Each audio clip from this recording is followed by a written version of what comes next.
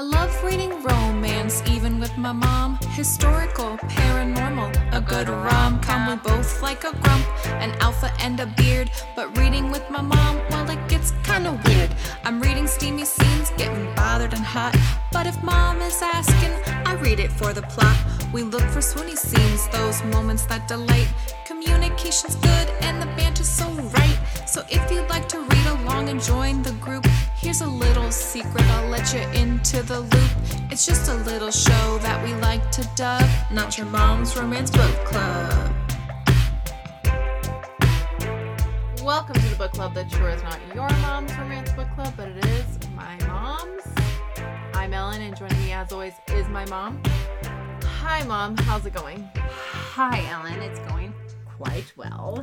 Awesome. Today we are chatting about Dating Dr. Dill by Nisha Sharma. But first, Mom, what have you been reading and watching? Well, I'm still trying to get through this Jennifer Armentrout. Is that her name? Jennifer L. Armentrout. Okay. The fourth book in her Blood and Ash series, which is The War of Two Queens. Mm-hmm. And I am slowly but surely plugging along. I have to keep stopping to read our other books.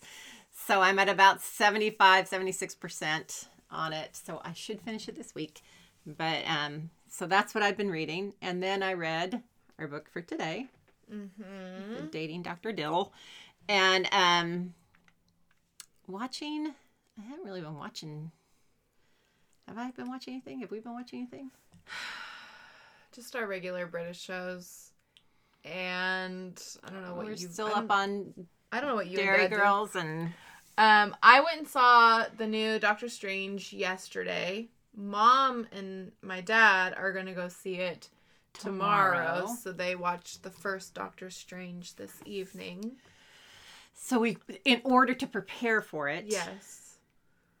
I really enjoyed it. It's definitely like a bit of a different turn for Marvel. It's much more like horror adjacent than previous entries. But I thought it was pretty cool. And I like a lot of the little fun surprises that they have in there. But yeah, I don't know what you and Dad do when I'm not around watching stuff, so. Well, weirdly, we've been getting our yard ready because they're going to start digging Tuesday, on a pool. We're getting a pool put in. So, whatever we're paying for the pool, it's worth it to get my yard cleaned up. My husband's been cleaning out the shed. All these things I've been asking him to do for years are finally getting done. And it's pretty awesome. Yeah. And it's been like, we had one day that was like really hot, and then the AC in my classroom has been not working. So every day I've been like so hot at work, and I'm like, it'll be so nice when there's a pool to like go home and just jump into after I've been teaching in a hot classroom all day. It better be, because we're paying a lot of money for it. Yeah. I haven't been reading anything. You've been watching K-drama? Yes. Thank you for bringing that up. Here's Mom's gonna. I haven't told Mom the full extent of what I did last night until 4:30 in the morning. So there's this K-drama that I started called Reply 1988. It's part of this series where there's like a bunch of different series, and each series follows like this group of people in a different year in South Korea. So this one's 1988. And so it's this group of friends, and at the beginning they are flashing back to 1988, and then they'll do flash forwards where they're interviewing the main character as a grown woman in present day, because she's like 18 in the 1988. And she mentions in the present day that she has married one of the boys that she grew up with. And you even also interview him, but you're never quite sure, especially between two of the main candidates, who it is. And so it's like a mystery throughout the series. So here's what I do. Oh my gosh, you ruined it, didn't you? Well, Well, it makes me want to slap you. I did. Well, it's a very sweet show that focuses on this whole little neighborhood of characters. It's like these 5 families and all of the family members, all of the parents and all these things, and it does all these things.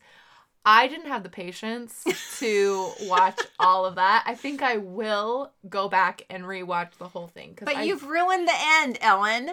I didn't ruin the end because I went through and you did. I just watched the scenes that feature her and her 2 potentials. So I got Who raised you, you barbarian? I got the whole crux of what happens on the romantic subplot, and now I can go back and rewatch the whole series and not feel my impatience to look things up online, which I am wont to do. With shows. Yeah, because you're awful. Yeah. So I enjoyed the romantic subplot quite a bit. So I do want to, and like I said, it's a very sweet show. It kind of has like Freaks and Geeks vibes for me, where it's funny, but also very heartwarming in some point in a lot of entries. But yeah, so that's what I did last night. And then my allergies have been so bad for like the past, I think I complained about this last week too. You did. They're just really knocking me through a loop. And I've been trying to do this lesson planning assessment as well, so I needed a mental break. Also, it was Teacher Appreciation Week, and they really do it up big at the school where I'm working. And I was telling my coworkers, I'm like, I at no point this week have eaten because I'm hungry.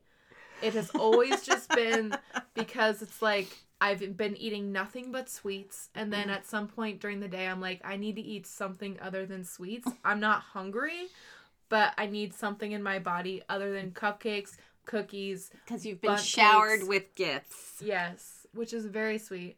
And I did get a lot of Target gift cards, so I went on a Target shopping spree, which was a lot of fun. Yeah, you did. Yeah. I got some Mother's Day gifts out of it. Yes, Mom did get some Mother's Day. Happy Mother's Day, Mom. You're welcome. Oh. You're welcome. I mean, that sort of applies. You're welcome for me being such an amazing mother. Anyway.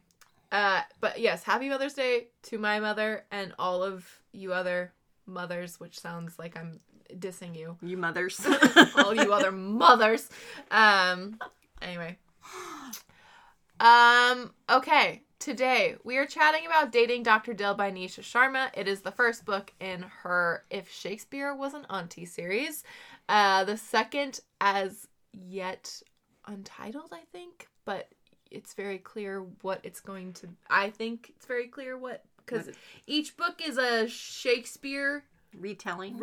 This one was a Taming of the Shrew retelling. But he's the shrew, right? I mean... No, she's the shrew.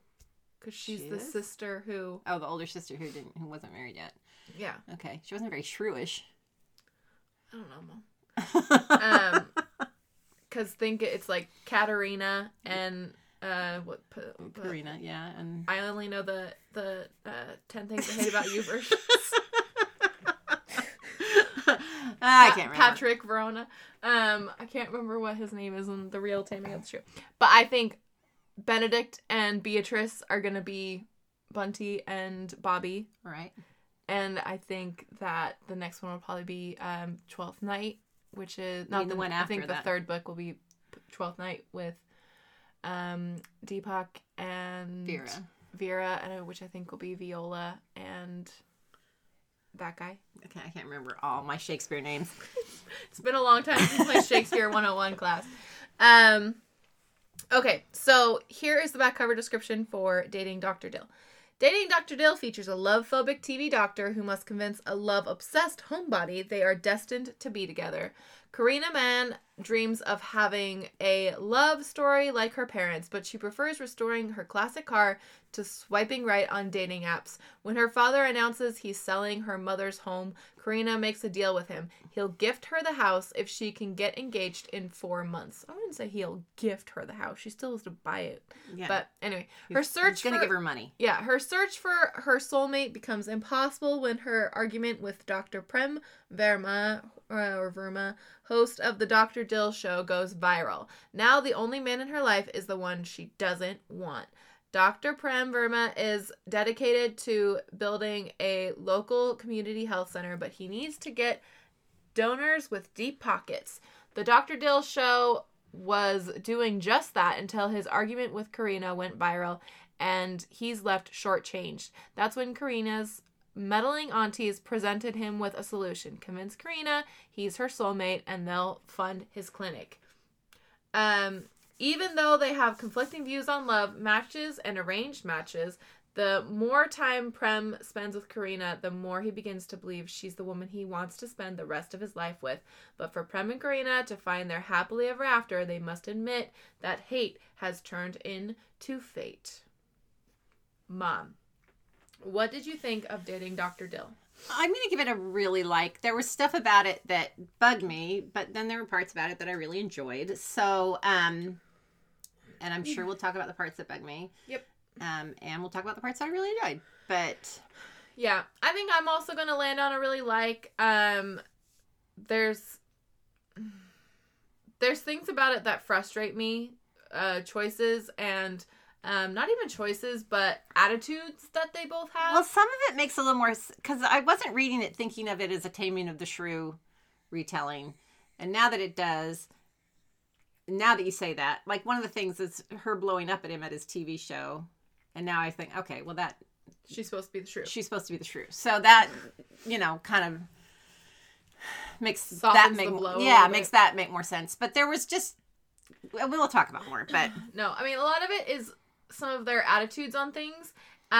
Here's what I will say that softens that blow a bit for me, is that Nisha Sharma she herself is it seems very aware of their attitudes and how, and she kind of like myself seems to be in the middle of them, where like she realizes that both of them need to accommodate a little bit more on or adapt their views.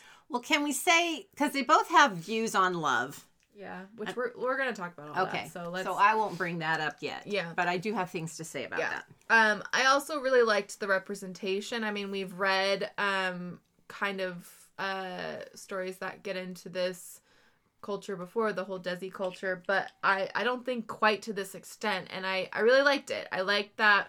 I had to keep looking up foods on Google and showing me pictures. The thing where they have the eating contest, the Pani Pudi or whatever it's called. I looked that one up too. I looked because I was like, and them describing it, I was like, I have no clue what this is supposed to be going on here. So I had to look up pictures of it on the internet. Yeah. But I liked all of that, and as one of the listeners also comments, some of the dating in your 30s stuff hit a little too close to home. I don't understand. It was a little bit like some of those online dating conversations, I was like, oh, too real. But do you feel pressure from home to get married and give your mother grandchildren? Grandchildren. Sometimes. I don't know what you're talking about. But certainly not to the extent that she does. Yes. Well, I'm glad. Well, I would feel that. And yeah, and I we've run into this before, but it's obviously definitely a cultural thing, and I like that she addresses, a lot of that, the stereotypes and things like that about the culture and about the cultural Well, and I think attitudes. she's able to do that culturally, because the whole thing about the older sister not getting married before the younger sister, I think, is something that's in their culture. Mm-hmm. Where, in our culture, it's not as big a deal. Yeah. I mean, people might make rude comments or whatever. But I got married before my older sister. by like 2 weeks. 3 weeks. Come on. And my mom just about had a stroke. Doing 2 weddings back to back like that. Yeah, that was pretty cool. I didn't see the big deal, but my mom seemed to think that was too much work. Oh, well, it all worked out. Okay, what did you think of Karina as our heroine? Which I hope I'm saying all these names correctly, but... Well, that's the way I read it. Yeah. And he called her Rena. Which she always acted like that was a big, different name, and I'm like, it's not that different. I'm surprised no one else calls you that. Yeah. And she even called herself that when she first met him, so, you know, in fairness. Yeah. No, she sounds cute and sweet. She's a little buttoned down, like the whole sweater vest thing and the... Yeah. I don't know if there's a reason for all that, but... I really liked her, but she also really got on my nerves. There are aspects of her in the story that bugged me as well. So,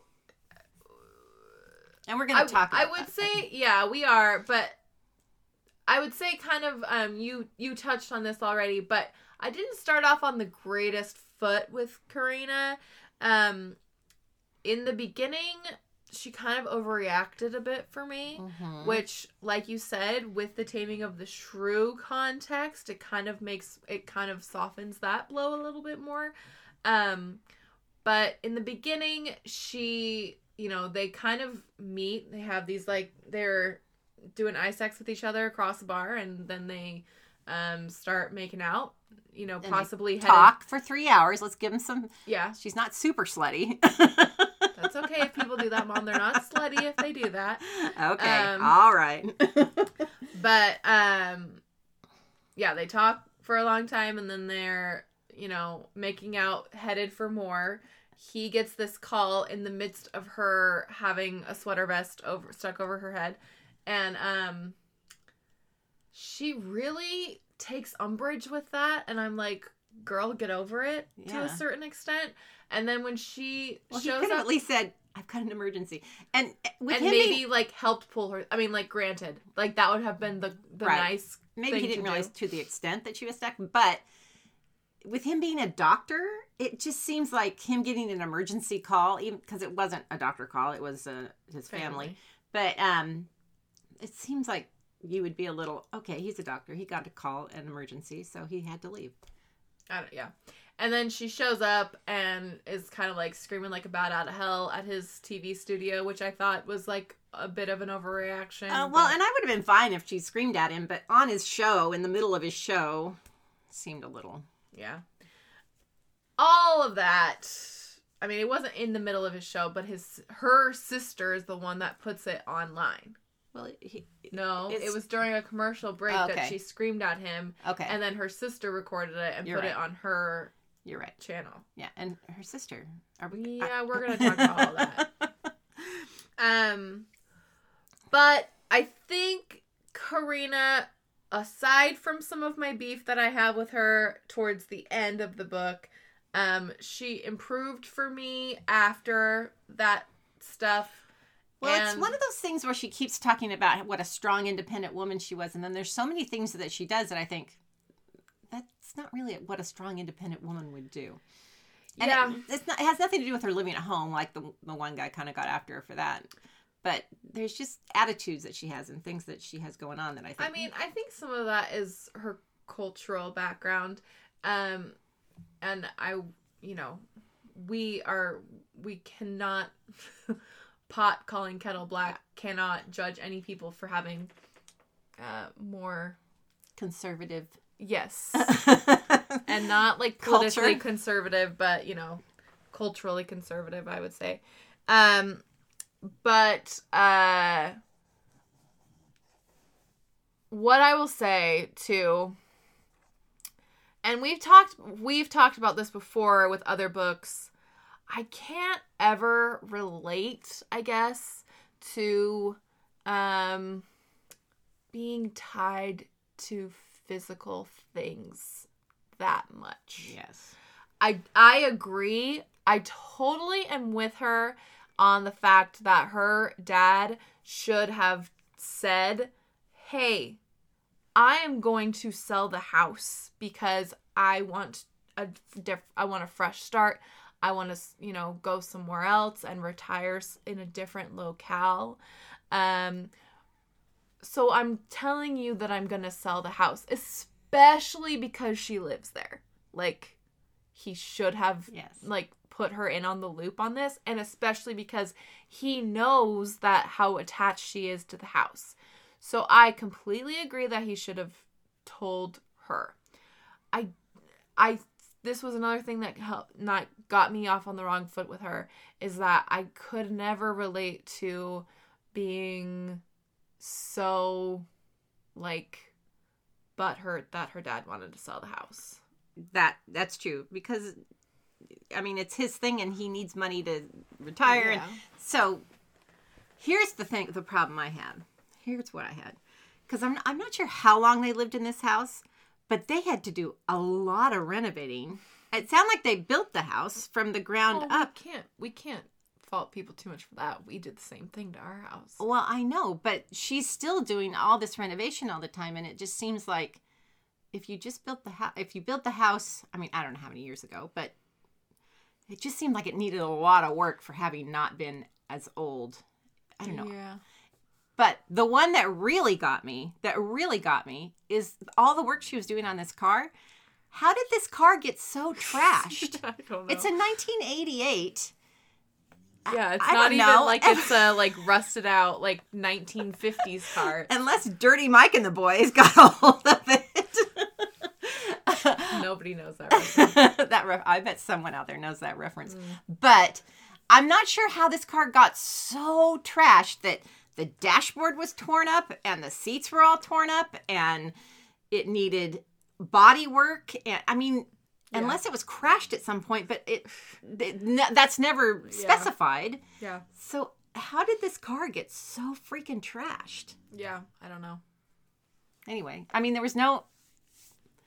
I get that it was old and that might need work and it might need some new stuff, but it just really sounded like it needed rebuilt from the bottom up, and I couldn't figure out how did this 1988 car get so... Yeah, I don't know. Debilitated. Yeah. Anyway, that's just me and my practical brain trying to wrap it around Yeah, and that's stuff. me and my practical brain with the house thing too. I understand that, people are going to have very different feelings on that. Well, and we're not really good ones to judge on that because, we had no problem going into my parents' house and just checking everything and selling it. Yeah. We're not very sentimental. We're not sentimental people. No. Okay, what did you think of Prem as our hero? Prem and I had some beef. I disagreed with a lot of it. And you're going to ask a question. Okay, Yeah. so I'll get into that later. But, yes. And I didn't really understand this job that he has. It seems like he had a lot of free time, but he complained about working all the time. So I'm not sure. It's like he's in a soap opera, because that's the way soap opera people are. It's like, oh, I work in a hospital and I'm a doctor and I work all the time, but I'm... Or like the cast of Friends. Yeah. Have all this but I'm time. off all the time to go do whatever I want. And it's like, ugh. Yeah, I quite liked him, but he also really frustrated me. There was a lot of things about him that frustrated me. He sounded good. Yeah, he sounded very visually appealing. And he is a dirty talker, which... that's not all he's dirty about. No, he is not. He's got the dirty mouth again. And yeah, but some of his views, we can talk about this. His whole thing with love not being good for the heart. I've never heard a show study. Me this medical journal, please. In fact, most studies that I have seen, that I've been familiar with, show that people who are in loving relationships live longer and have better health. And, it's... So I couldn't get behind what his... And maybe it was just she was trying to give, as the author, trying to give him... Especially, for the heart. I could maybe see more for, the mental health. Yes. I could but even that, I think, is not true. I don't know. And so I was like, show me this medical journal, sir. Because I don't think it exists. And I'm thinking I could find a similar medical journal that would back up the opposite, you know? Anyway, so that was all very odd to me. Okay, so we sort of have a fake dating situation here, but it didn't bother me too much because they never really follow through on it being a fake dating. Because when I first started reading, I was like, oh, it's going to be another fake dating. Because I could see it coming, you know, from a mile away. But then, pleasantly, it turned out not to be a fake dating. Well, because everybody already knows about it, too. So, and that was another thing is like... And even when they were getting engaged and everyone's like, are you doing this for the house? Are you doing this? It's like, yes, she is, people. She's doing it for the house. Yeah, because you have given her no other choice. Yes, seriously. But even at like one point, she says something about how, you know, she reads all these romance novels and she knows like that fake dating, it's never going to work because somebody's going to find out. I'm like, homegirl, they already know. Yeah. Like your aunties were like in on this, like all of them. Well, and honey, if you've read that many romance novels and... you know, fake dating. He's going to come around. You know he's going to fall in love with you if you guys are fake dating. Because that's the way the world works. Yeah. So, and I will say this is sort of tangentially tied to this. I liked that she kind of skipped over their night together in telling it, but then she showed us snippets of their night together. And it kind of gave you nice reminders of their chemistry at times when they weren't always on track with that. And so I thought that was really well done. And I liked not getting that night in real time, but having it kind of dispersed throughout and like actually getting to see how deep their initial connection was. Because I think it really helped to like implant their chemistry in your brain. And and the little intermission the interstitials. Yes. I think of them as the lady whistle down sections. Yeah. But it's very and similar. I think they would be easier to follow if you were more familiar with the culture because they were very culturally driven statements. Yeah. I watched a documentary. I think Dad and I went and saw it when I lived in LA. And it was called Meet the Patels, and it's this actor who decides that he's going to allow his family to do the whole arranged marriage thing for him. And he talks a lot about arranged marriages and the biodata. And so, like, a lot of that was familiar to me. A lot of, like, kind of their dating customs with the matchmakers and the biodatas and all this stuff. But yeah, I mean, and it seems like it probably changes with the internet and things like that now. Okay. So Mom, I have an important question for you from this book. What is love? What is love? Okay.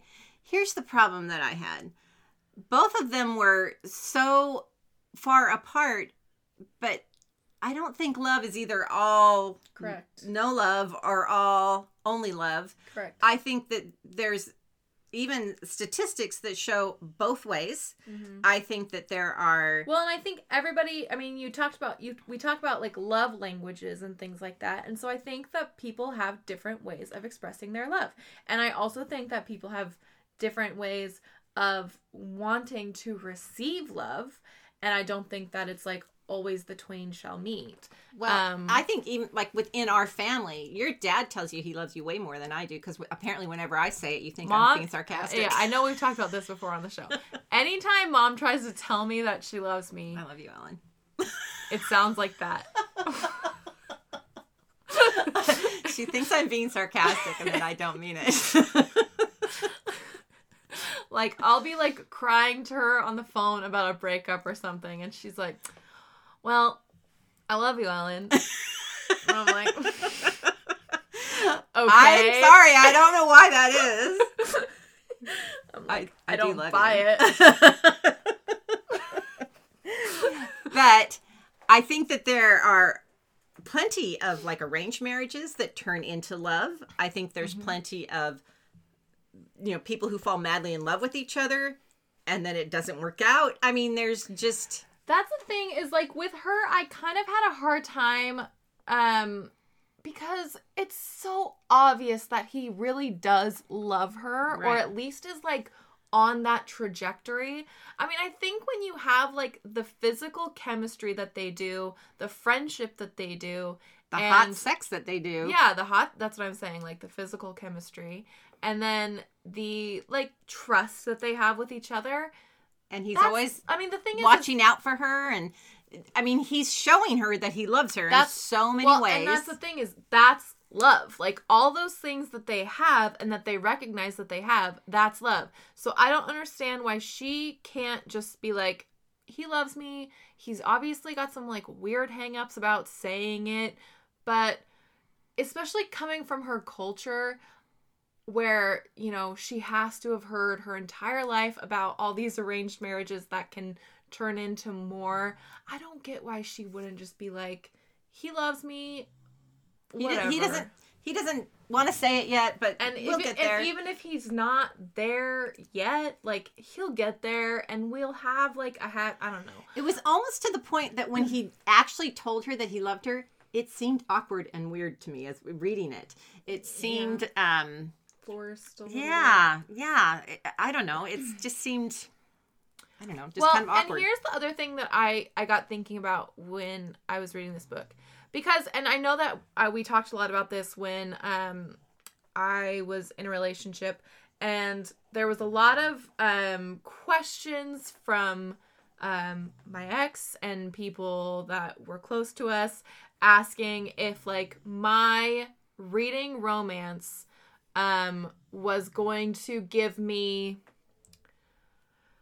false expectations. Unrealistic expectations. And so I think that sometimes as a society, and then also specifically as romance readers, we kind of need to be, like, somewhat careful about isolating this idea of quote unquote love as one thing, because then I think we make it way more daunting for both ourselves and for, like, people who are trying to be in relationships with us. Almost every romance book we read, almost all of them, this whole thing of I know I love him but I can't say it yet, or this whole thing about uttering the words I love you, there becomes a stigma so attached to it, and it becomes like this pivotal moment. And it's like, I mean, I know I'm not a very good example because we only dated 2 weeks and then we got married.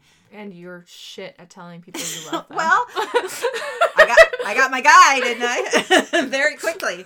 Used my hot bod. But but I don't know. I just think that as romance readers, it's maybe not very fair to people who really aren't super comfortable maybe saying it all the time. Yeah, and it's like we said, I think that everybody kind of has their different way of expressing it and wanting it expressed to them. And but that's where I was saying, I think at least my perception of Nisha Sharma's viewpoints on it is that she also kind of is like between the two of them, where because she makes a couple comments. Yeah, because on one hand, Karina is being told, like, you know that he loves you, and maybe you just need to try tell him how important it is to you, and see if he comes around, and that's one component. Well, and his friends were saying to him, like, once he finally says, "Oh, I love her," and they're like, "Yeah, we know. Yeah, we've been telling you that."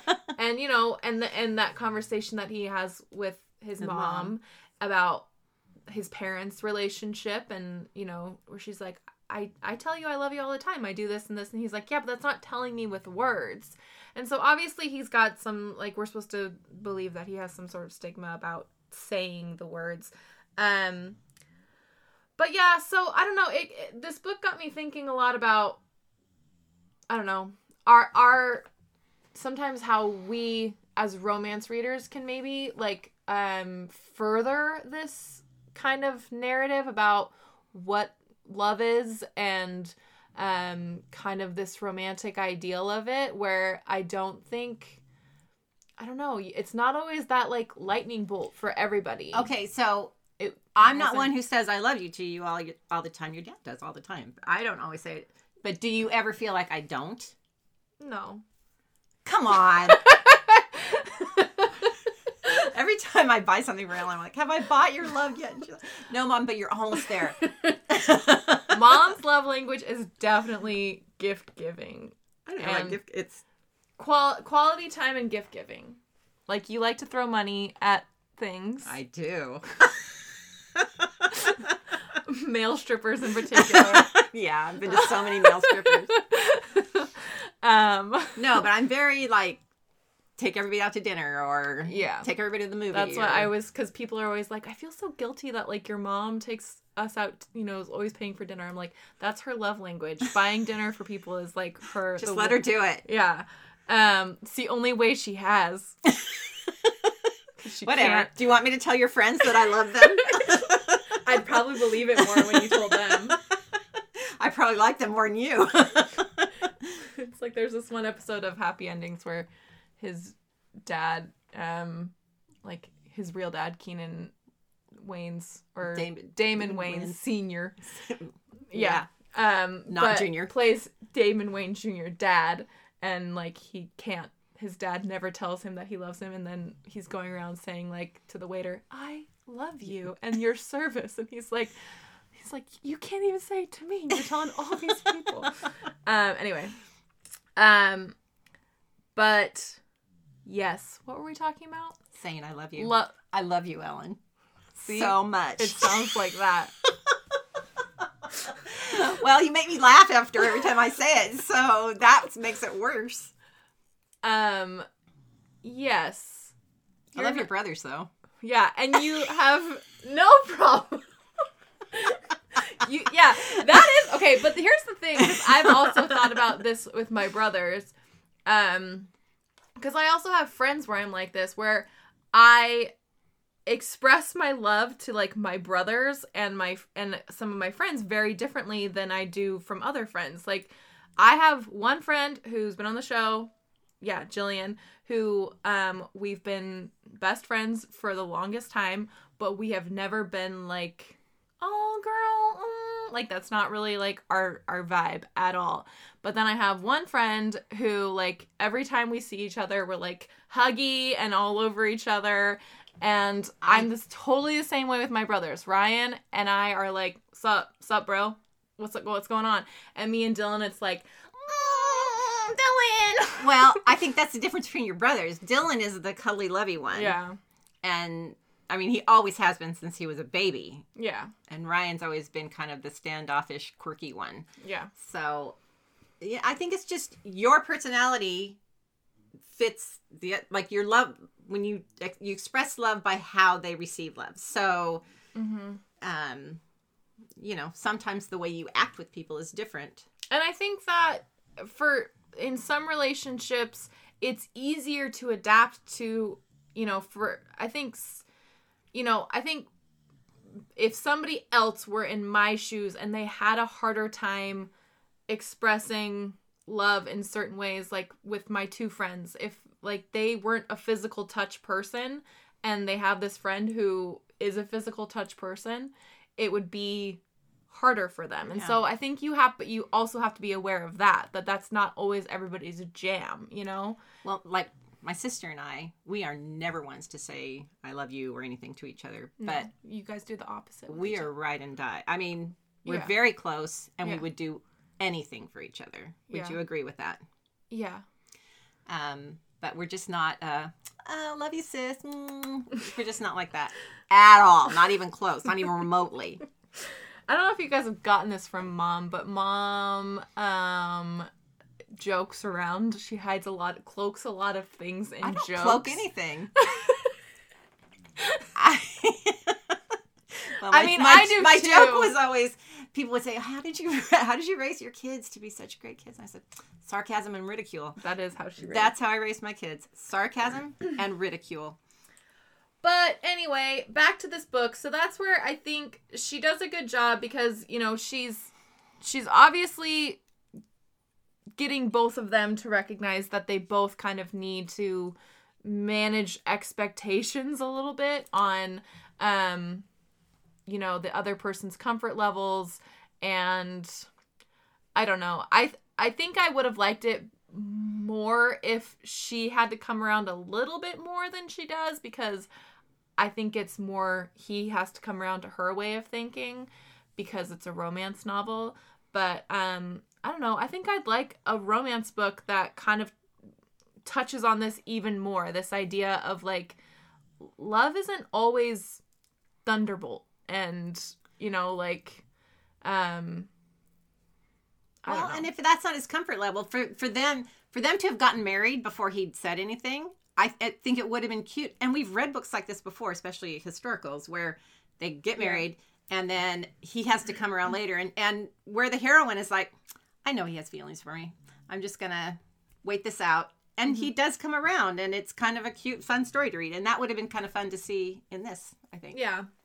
Especially because I think that the cultural touchstones are there, you know. Yeah. For it to be in this book. And my feelings were, some of the things towards the end were kind of clunky and... Yeah, so let's talk about the conflict, which we've kind of talked about. And, you know, I've talked about being kind of smack dab in the middle of both of them. But do you want to, like, elaborate on how you felt the ending was clunky? I'm not really sure. It just didn't flow well for me. There's the whole, like they all show up at this engagement party for her sister, which, are we going to talk about the family? Yeah, we can talk about that now. You want to talk about the family now? Sure. I had issues with her family because I could never, the aunties I really liked. I liked all her aunties. Yeah. But I guess you'd call her immediate family. Her dad, her grandma, and her sister, sometimes I liked them and sometimes they were awful. Yeah. So I'm not, like, her dad became a non-entity. He was hardly even around or showed up, or, you know, he dropped the bomb about, I'm selling the house. Yeah. And then shows up at the engagement party. Yeah. And is kind of... It's just kind of a weird... So her family, I was never sure... Are we supposed to hate them? Are we supposed to like them? Are we supposed to...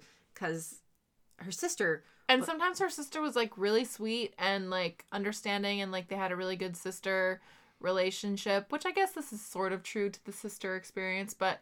and then other times she was, like, a raging bitch. Yeah, like, raging. Like, horrible. Like, there was no in between, it seemed like. Yeah. And I also never understood if we were supposed to, like... be in support of her sister's relationship, or if we were supposed to be like, oh, this isn't gonna work. Yeah, because this guy is just milquetoast and he's just following along, and which maybe he just really loved her, and why, I don't know. There was just a lot of stuff that they just kind of left hanging, and so they show up at this engagement party, and her sister's all mad because Karina and Prem have this big blow up. And Karina takes off, and then Prem just, like, blows up at her family. And it's, like, to the point where it's like, okay, is this warranted? Well, it's like, I agree that they need a dressing down a bit, but not to that extent. Like, he just, like, calls the sister a raging bitch, which, you know, obviously I just did too, but not to her face. And he goes off on her fiance, which I don't even know that he's interacted with her fiance that much. Or that even Karina has said anything that would warrant him blowing up at the fiance.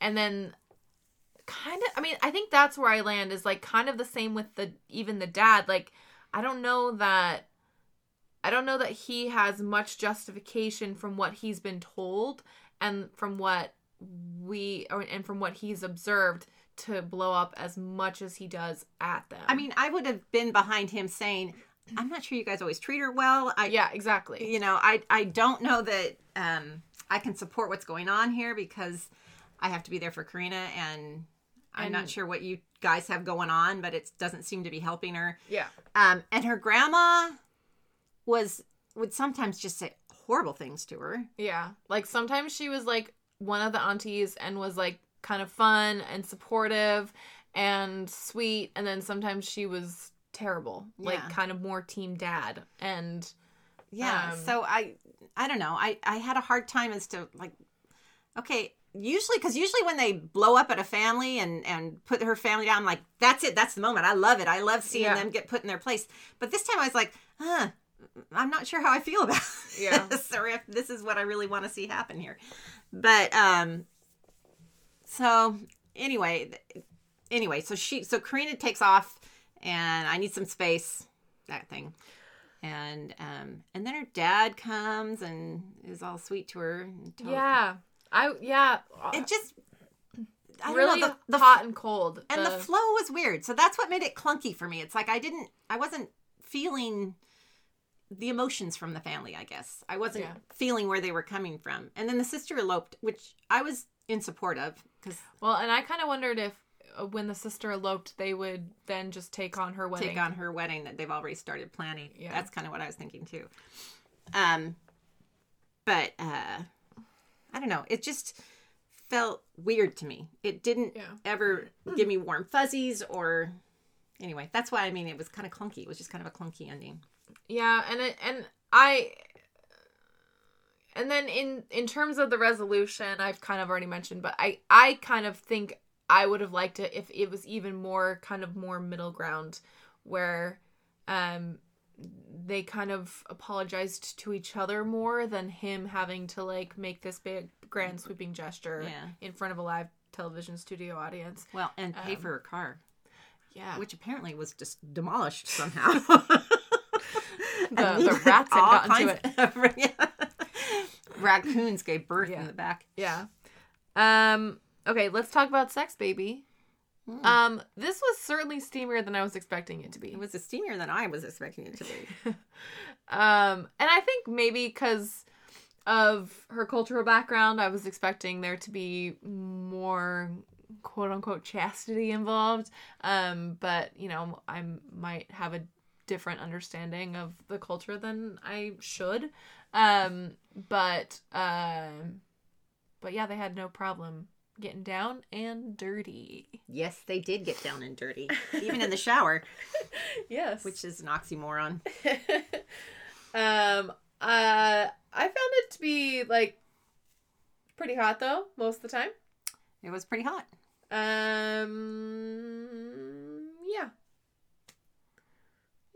Yeah. There was butt stuff. Can we say that? Yeah, there was butt stuff. We keep dancing around the issue, much like he did. And it was just a mention. It wasn't anything in great detail. And it's pretty like nebulously described.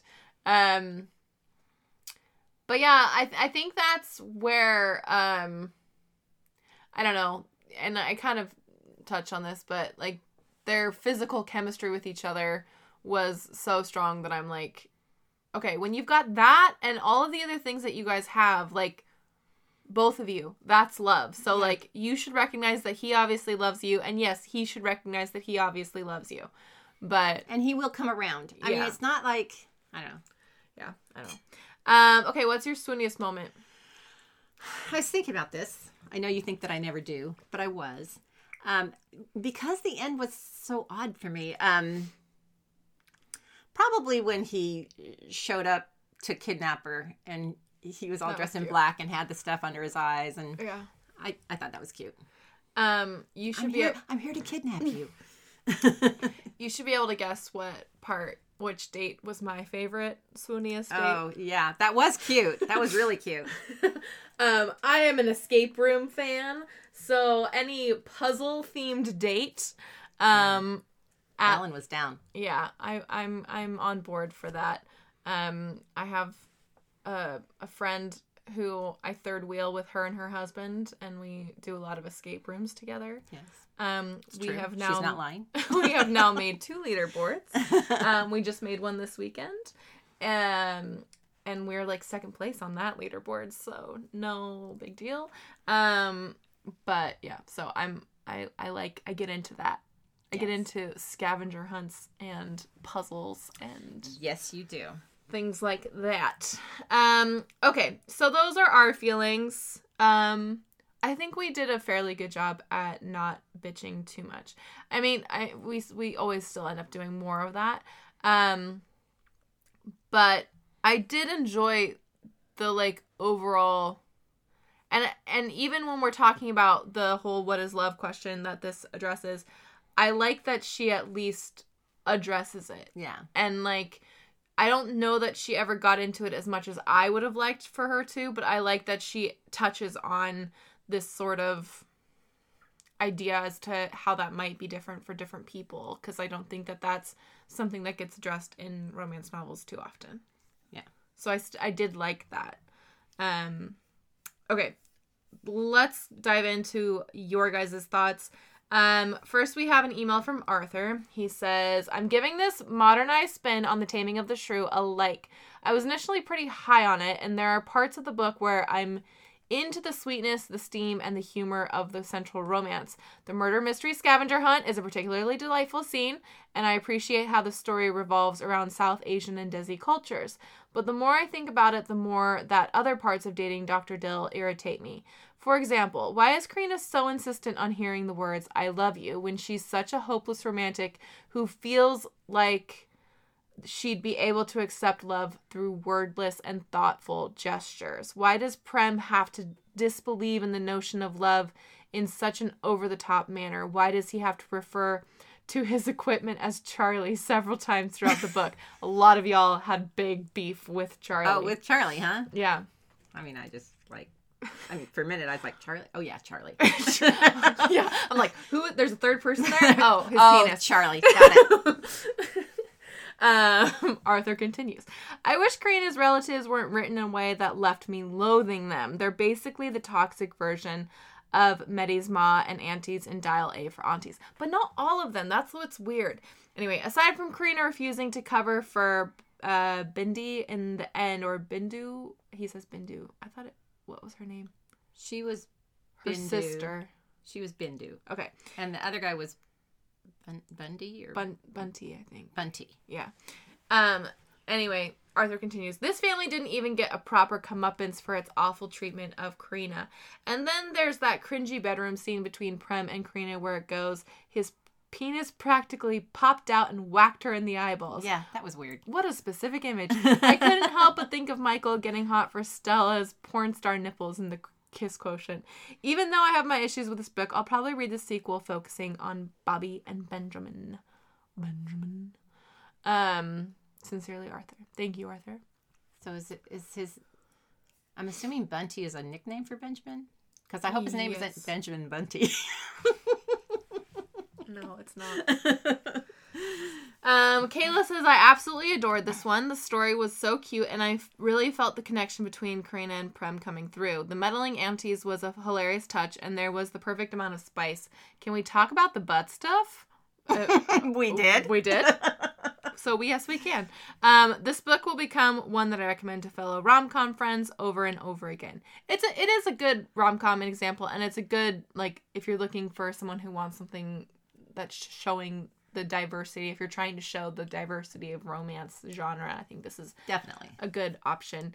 Like I said, we really enjoyed reading about the culture. Yeah, and you know, Kayla mentions that she really felt the connection between them, and I have to say that I also did too. And it's like I said, I really liked those touches of them showing their first night together. So it's so that it almost sort of like has touches of second chance romance, because they have to kind of get out, like, they had this really good, powerful first connection, and then it kind of blows up in their face. You know, I think on not much, because the whole sweater thing, I think, was blown out of proportion. Yeah, so I liked that. She needs to get some sweater vests with some buttons. Yeah, apparently. Or some, like, you know, with a wider neck, apparently. Anyway, Natalie says, I think I loved this book. Some of the bits about dating in your 30s and people's opinions about lowering your standards hits a little bit close to home. I'm feeling that, Natalie. But ultimately, the ending just made me very happy. Taming of the Shrew is difficult source material to adapt, but I think the author has done a great job, and I can't wait for the next one, which I hope is inspired by Much About Nothing based on the characters and their names. I think we already have a Beatrice and Benedict. I also love the cover homage to another great Taming of the Shrew adaptation, 10 Things I Hate About You. Yes, we do. It's one of the covers of 10 Things I Hate About You, I should say, because there are a few. Of covers of Taming of the Shrew. No. So the cover of this book, Dating Dr. Dill, has an homage to one of the covers of 10 Things I Hate About You. Oh. Like one of the poster I see. things for 10 Things I Hate About You. I'm on it. Georgina says, this book was fun, a very strong like for me. I was afraid that as an adaptation of The Taming of the Shrew, there was going to be a lot of deceit and manipulation written into the storyline. However, I was happy with the direction the story took, focusing on the negotiation around faking an engagement rather than actively deceiving people around them. I liked how the author showed us, rather than told us, how well they worked together through their dates and encounters. I liked that I learned about South Asian culture and family dynamics. Also, now I have the biggest craving for Indian food. Yeah, I was getting... Every time they were eating naan, I was like, naan. Naan. My only complaint on the story is that I feel like it ended too abruptly. I would have liked a longer epilogue. On the characters, I was surprised that a lot of people on Goodreads didn't like the book, and most of the comments had to do with Prem. I actually really liked him as a hero, but I might be biased since my love language is acts of service. Or she says museum, in quotes, or in parentheses, museum dates, rather than words of affirmation. Girl, I am so the same. Like, when I took the love languages quiz, I was like 98% quality time, and then like, I think acts of service was my next one. I think I was like 88% quality time and then like 15% acts of service. Not that my math is adding up there. And like I was like 0% on words of affirmation.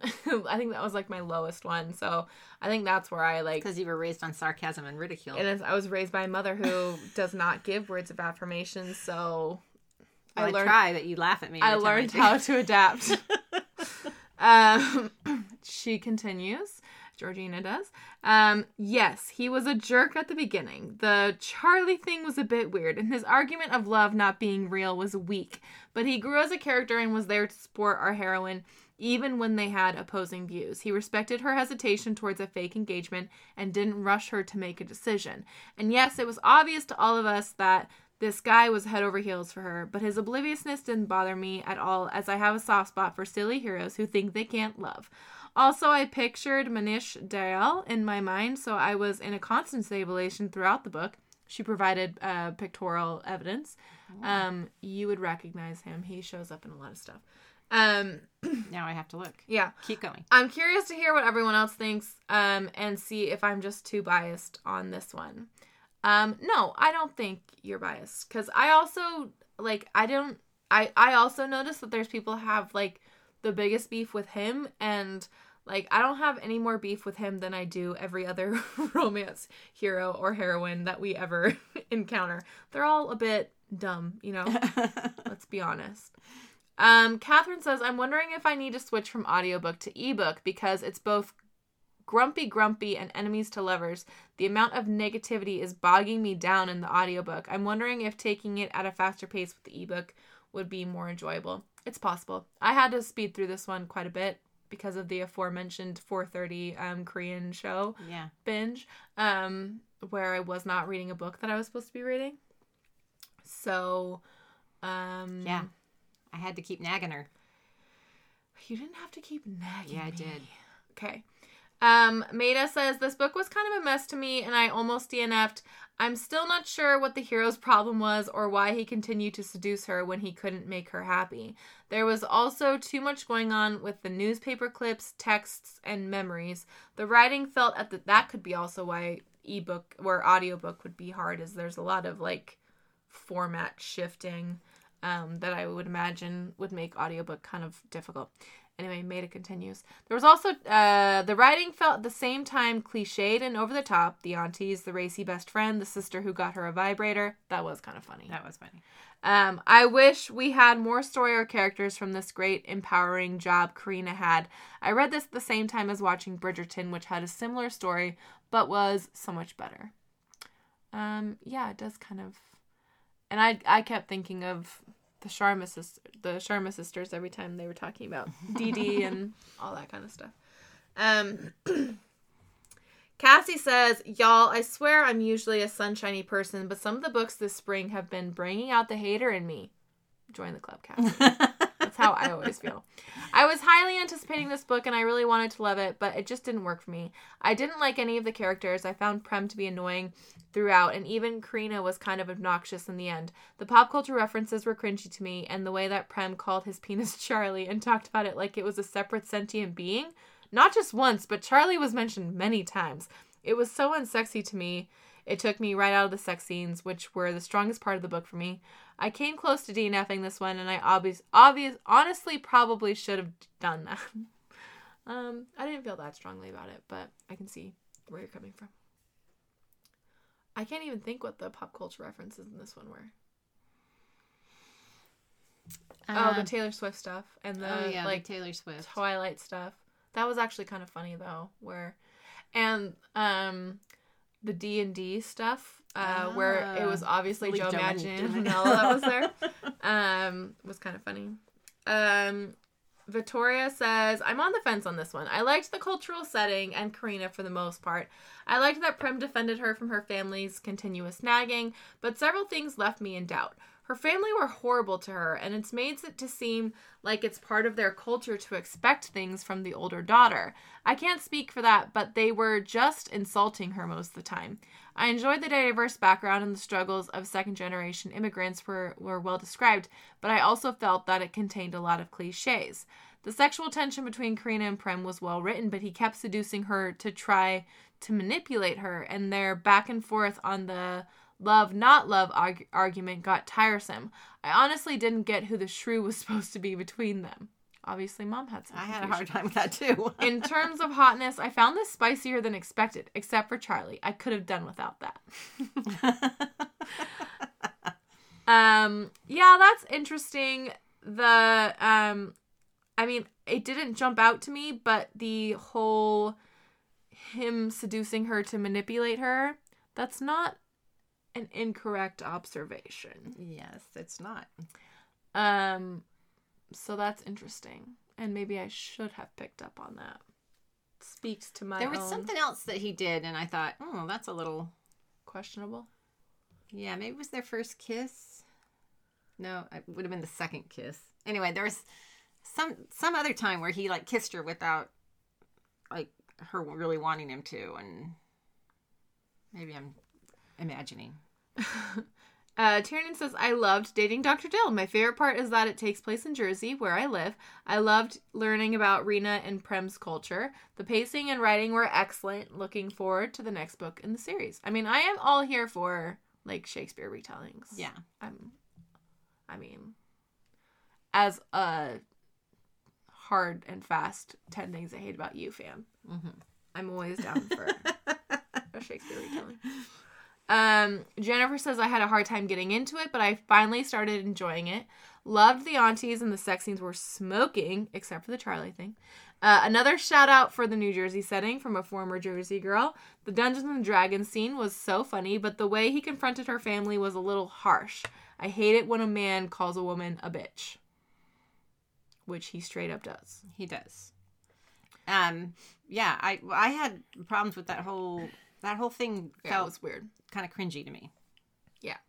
Rachel says, I liked this one. I LOL'd several times and thought the story was original, but the frequent rehashing of their issue got redundant. I got bored, skipped ahead a couple chapters, and easily picked right up like I hadn't missed a thing.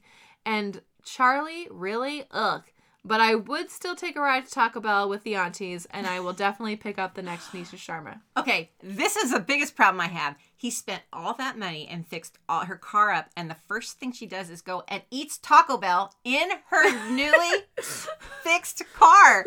I was really having a hard time with that. First of all, eating Taco Bell in any car is difficult to do. Okay, here's the thing, you guys, with Taco Bell. As someone who eats Taco Bell in her car more often than she should, that shredded cheese will get everywhere. Yeah. And she just got her car, and he paid to fix that car all up, and they're all eating Taco Bell in her car. And I was just like, no. I did appreciate, though, the, like, soda being too big for... Yes. Because we're very familiar with the large sodas at Taco Bell. Well, they're not that big at Taco Bell. They're not. They should have fit. There's other... Yeah, that's There's true. other places where they are too big. Yes. My movie theater drinks never fit in my cup holder. That is true. We're well versed in what the size of large sodas. A big gulp is not going to fit in the cup holder. You'd actually be surprised. They're made to have like a small bottom so that they fit in. I just need a big gulp cup. Yeah. Because I am not made to have a small bottom. Yeah, there you go. Fernanda, I think she's our last. Yes, she is. Says, I was really excited to read Dating Dr. Dill, but unfortunately it didn't quite live up to the hype, and this book ended up just being okay. I enjoyed the first half of the book, but the second half was meh. Things I liked. Learning more about South Asian culture and customs, the banter, some funny scenes, the D&D and then at the museum, etc.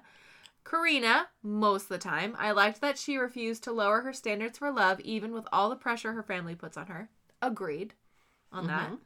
What I really disliked, the pet names, Rena Honey. Rena Honey, I think pet names are so, like, subjective. Because, they're very, like, there's ones that bother me that don't even bother you. There's ones that...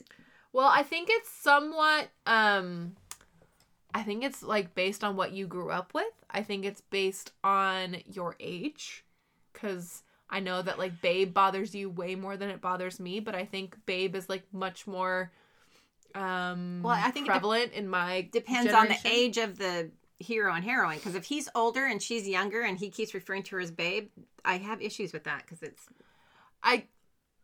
People see... Honey has connotations of being condescending for a lot of people. I think it can be condescending, but I don't always read it as condescending. I call when I call one of my students Honey, it's kind of like a bless your heart. Yeah. Oh, like, honey. Oh, honey. Like, honey, I need you to listen up. You know, it's got like kind of that where it's like I'm trying to soften the blow a little bit. Yeah. So I think that pet names have different connotations for different people is what I'll say. Anyway. We are continuing with what Fernanda did not like about the book. Charlie, it was a mood killer to the steamy scenes. How awfully her family treated her. And Prem being rude, arrogant, immature, and manipulative for most of the book. Fair. It was hard for me to understand why someone like Prem, who self-proclaims being more in touch of his emotions than most people around him, struggles so much with admitting that he was in love with her. He spent so much of his internal narration being jealous of her and making statements about how amazing she is, how much he enjoys being with her, misses her when she is not around, and can't stop thinking about her, to immediately follow up with something like, but I could never love her. If that's not love, what does he think love is then? Fair. It was funny to me that he couldn't recognize, not that love doesn't exist, but that he's just not comfortable saying it. Yeah.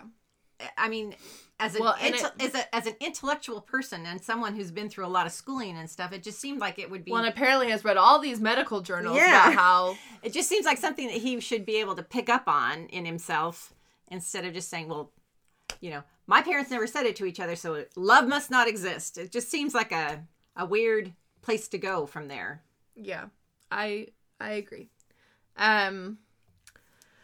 Fernanda continues. Another issue that I had with this book was how the conflict surrounding Karina's childhood home got easily solved. It only proved that her family was just being a pain in the butt and making less of her being single. Even after Prem pointing out how badly her father, sister, and grandmother treated her and minimized her feelings, they never apologized to her. Her family only started to show some respect and appreciation for her at the end of the book after she got engaged. True. Well, true.